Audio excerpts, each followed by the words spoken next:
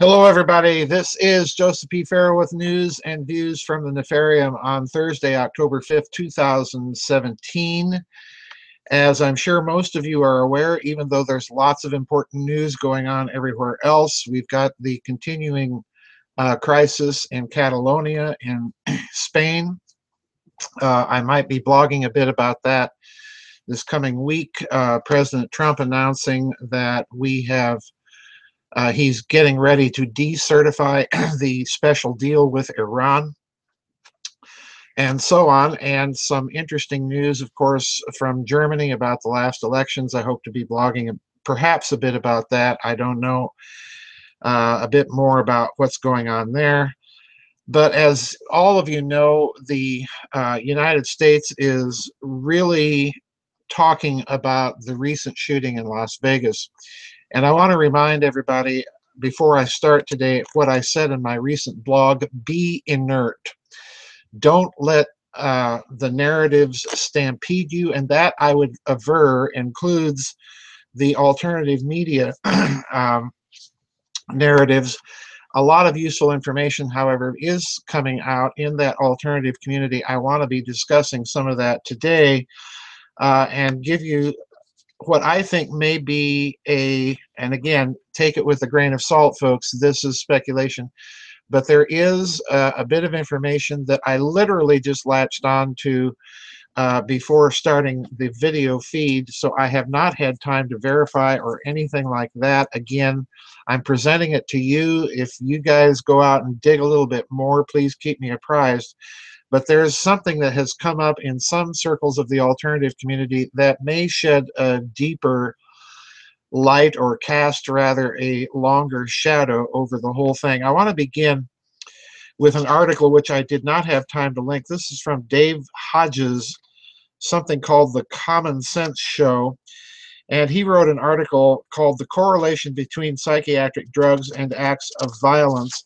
The reason this article intrigues me is that we've seen stories that the alleged shooter, Stephen Paddock, was on a prescription of diazepam, commonly known as Valium. And he's talking in this article about the link between these types of acts of violence, which, according to the narrative that seems to be emerging, this was a lone nut. Like I said in my blog, we also have indications, or at least claims, from ISIS that he was a convert, and so on and so forth. None of this as yet has been verified. These stories are coming so fast and furious. I don't have an investigative staff, so take even that with a grain of salt, although it wouldn't surprise me. But Hodges lists a bunch of people in his article that have committed acts of violence that were subsequently discovered to have been on some sort of drug. He lists a bunch of these in the article. I'll read a few of them to you. Patrick Purdy, 25, in 1989, opened fire on a schoolyard filled with children in Stockton, California. 5 kids were killed and 30 wounded. Steve Leith of Chelsea, Michigan, in 1993, walked into a school meeting and shot and killed the school superintendent, wounding 2 others while on Prozac. In Springfield, Oregon, on May 21st, 1998, 15-year-old Kip Kinkle murdered his parents and then proceeded to school, where he killed 2 and wounded 25. He had also been taking the antidepressant Prozac. Again, this according to David Hodges' article. In April of 1999, near Notus, Ohio, 15-year-old Sean Cooper fired 2 shotgun rounds in his school, narrowly missing students. He was taking a prescribed SSRI antidepressant and Ritalin, and had been seeing a psychiatrist. On the infamous date of April 20th, 1999, at Columbine High School in Littleton, Colorado, 18-year-old Eric Harris and his accomplice Dylan Klebold killed 12 students and a teacher, wounding 26 others before killing themselves. Harris was on the antidepressant Lubox. Klebold was probably on psychotropic medication, but his medical records remain sealed. In Conyers, Georgia, on May 20th, 1999, 15-year-old T.J. Solomon was being treated with the stimulant Ritalin when he opened fire on and wounded 6 of his classmates. Ritalin is meth, pure and simple. How could any reasonable person expect a different result? And so on and so on. So the important thing to take away from that is apparently the shooter had been on one of these drugs, with all the calls for regulating guns predictably coming out in the wake of this sad event. We might need to take a look at regulating these things. I mean, if you're going to follow that logic, of course.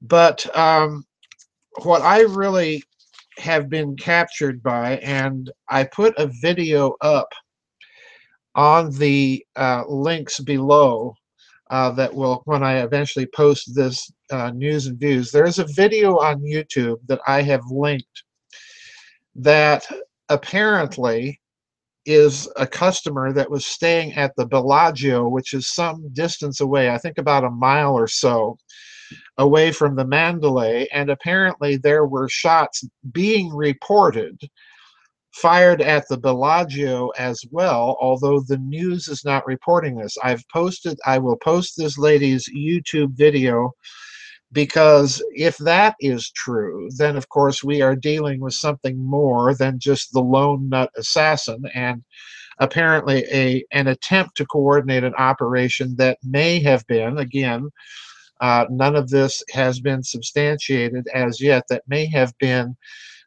taking place at least one other casino hotel in Las Vegas, a very famous one, of course, the Bellagio. But I want to get to another video, or pardon me, another article which I have also been given. And again, I didn't have time to link this. The title of the article here is 16 Unanswered Questions About the Vegas Shooting That the Mainstream Media Does Not Want to Talk About. And these 16 questions are very interesting. Number one, photos of Stephen Paddock's hotel room have been leaked, and one of the photos appears to show a suicide note. Why hasn't the public been told what is in that note? Number two, were there additional shooters? A taxi driver reportedly captured video of an automatic weapon being fired out of a lower window. I've looked at that video. To me, it just looks like reflecting lights from the concert, but again, who knows? Number three, why were law enforcement authorities discussing another subject on the fourth floor, and why hasn't the mainstream media been talking about this? Number four, as John Rappaport has pointed out, it would have been possible for Stephen Paddock to kill and wound 573 people in less than 5 minutes of shooting with the kinds of weapons he is alleged to have used. So why won't law enforcement individuals and authorities acknowledge this fact? Number five, how in the world did Stephen Paddock get 42 guns and several rounds of ammo into his room without anyone noticing? Number six, how did someone with this is an important one, how did someone with no military background that wasn't a gun guy at all operate such advanced weapons? Because what we are being told by the mainstream media just doesn't make any sense whatsoever. I really like how Natural News made this point, quote, from what the firearms illiterate media claims, these are not systems that any Joe off the street can just pick up and use to effortlessly mow down 500 people. Running these systems requires extensive training, experience, and stamina. It is physically impossible for a guy like Stephen Paddock, unless he's on drugs, of course, to operate such a system in the sustained, effective manner that we witness, especially when shooting from an elevated position, which throws off all the ranging of the weapon system. Number seven, why was one woman telling people in the crowd that they were all going to die 45 minutes before the attack? And that, as far as I have been able to determine, might be true. There is a video of a lady being interviewed that states that there was a woman going around about 40 minutes before the incident saying that they were all going to be murdered. But again, all of this, folks, you can plant witnesses. Remember what I wrote in my 9/11 book? There was one very suspicious witness being interviewed on the streets of Manhattan after the Twin Towers had been struck and before they came down, that acted like he was reading a script. Well, I'm worried about the airplane fuel weakening the structure of the buildings and bringing the buildings down. I think that man was clearly a plant, so you can plant people in the witness pool. and they will begin to tell stories. So in other words, even that we have to be careful of. Why did it take law enforcement authorities 72 minutes to get into Stephen Paddock's hotel room? Why did he wire $100,000 to the Philippines last week? Why was Paddock's girlfriend, Marilu Danley, in the Philippines when the attack took place? Why is ISIS so eager to take responsibility for the attack? They have upped the ante again just today, repeating their claim, and so on and so on. So in other words, there's a lot of unanswered questions. Now, that brings me to this one. I did link this article. Again, this is an article putting its own alternative media spin on things. But there's one very, very disturbing statement toward the beginning of this article that when I read it, and again, this is a statement that has its own link, all right? Listen carefully. Stephen Paddock, the government agent. First, understand that Patsy Stephen Paddock had been employed as an IRS agent, a defense auditor, and a U.S. postal mail carrier. Now, you know, you've gone from defense auditor, you know, an actual accounting professional position, to a mail carrier. Again, you know, the legend here, folks, the biography is just so apparently ridiculous in some aspects, but it's that defense auditor part that caught my attention. Quote, the mainstream media explanation for exactly how Paddock has preoccupied himself over the past many years as a gambler who traveled the high seas is a perfect alibi for what he really was, an agent of the deep state. We already know that the deep state will eliminate its various agents or take them out of commission by giving them new identities wherever necessary. The key point here is that Paddock was chosen to be the patsy for very good reason, which will eventually reveal itself. Now, this, folks, is the first time that I have run into an article, and I'm getting flooded with articles, folks, which is fine. I'm not complaining. It's just, you know, there's so many articles. I have to kind of pick and choose and relay the information to you. I'm not putting the stamp of approval or anything on the information that I'm relaying, but this one stood out. An accountant who was an auditor, apparently in some position, if this allegation be true, an auditor in some position for the Department of Defense. The reason that caught my eye is rather obvious because along with Catherine Fitz and Richard Dolan and a few other people, I've been tracking this idea that there's some sort of breakaway civilization in existence, and I've posited a hidden system of finance. Catherine Fitz has looked at missing money from the federal budget, and so on and so on. If you're an auditor in that position, that may give you some very key inside information on what may really be happening. And the choice of him as a patsy to conveniently remove is, I think, a little bit more than coincidental, if that story is true.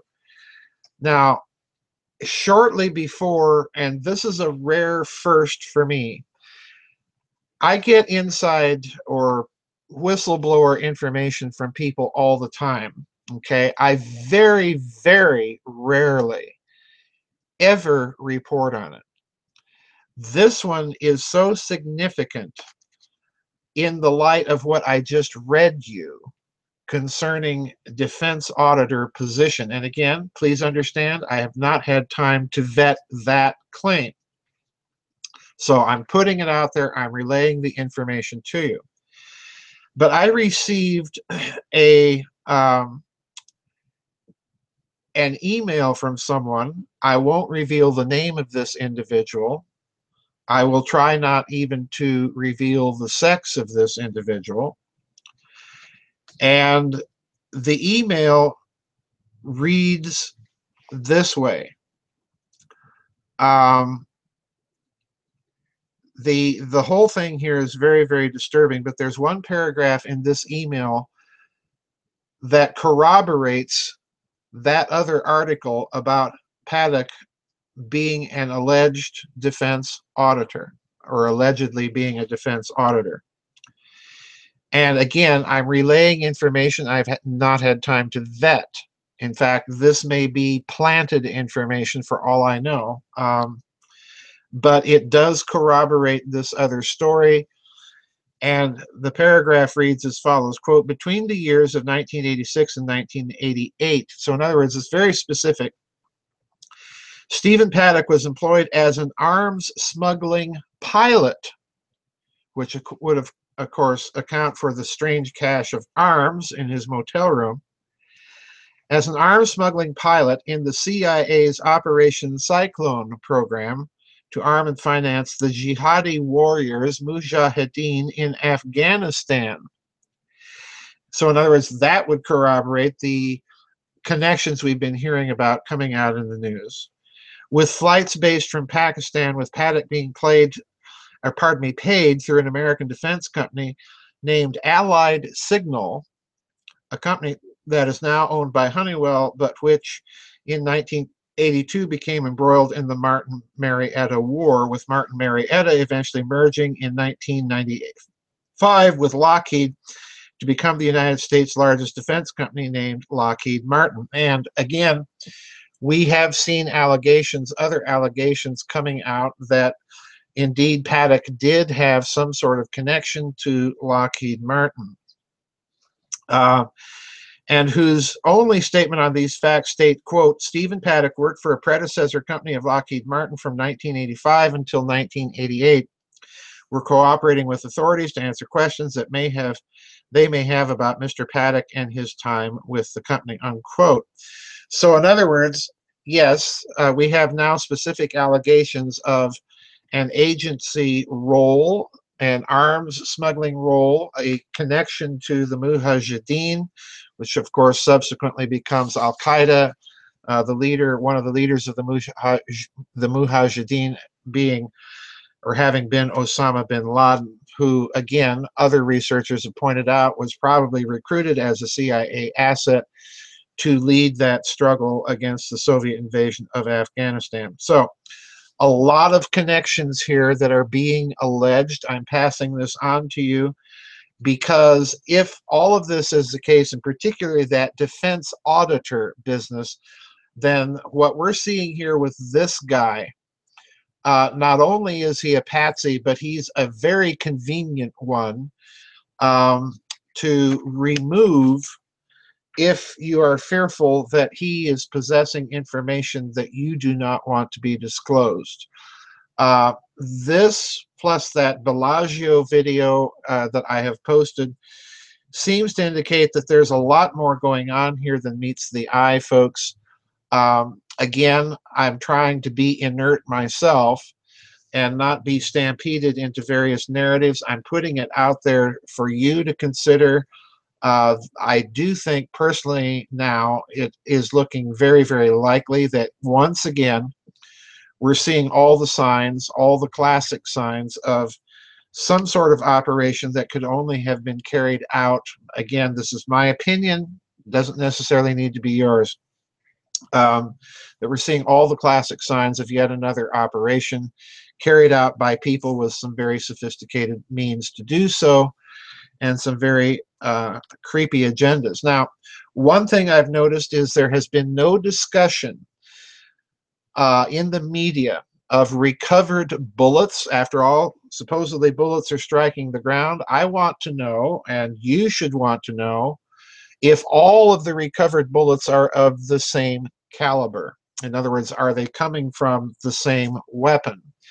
And is that weapon or weapons the weapons we find in the room that was allegedly stormed and Mr. Paddock shot? And in some versions of the story, he shot himself. So in other words, what I'm trying to get across here, folks, is the event, in a certain sense, tragic as it was, the event is not the event. The real event are the narratives being assembled about it. That's the event. As I cautioned everybody, we're already seeing a certain element of the political spectrum trying to capitalize on this as a crisis of opportunity to drive certain agendas, um, which we all know what they are.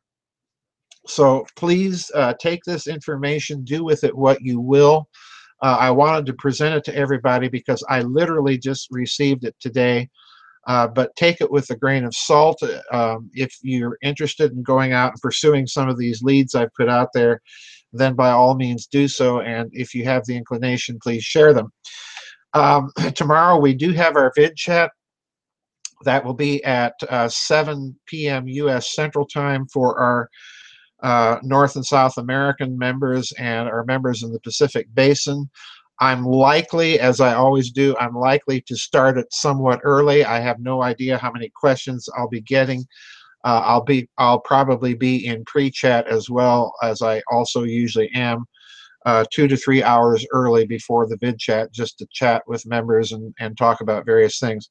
But anyway, folks, lots going on here in this Las Vegas shooting. I'm amazed really at how quickly all of this information has been developed by various people.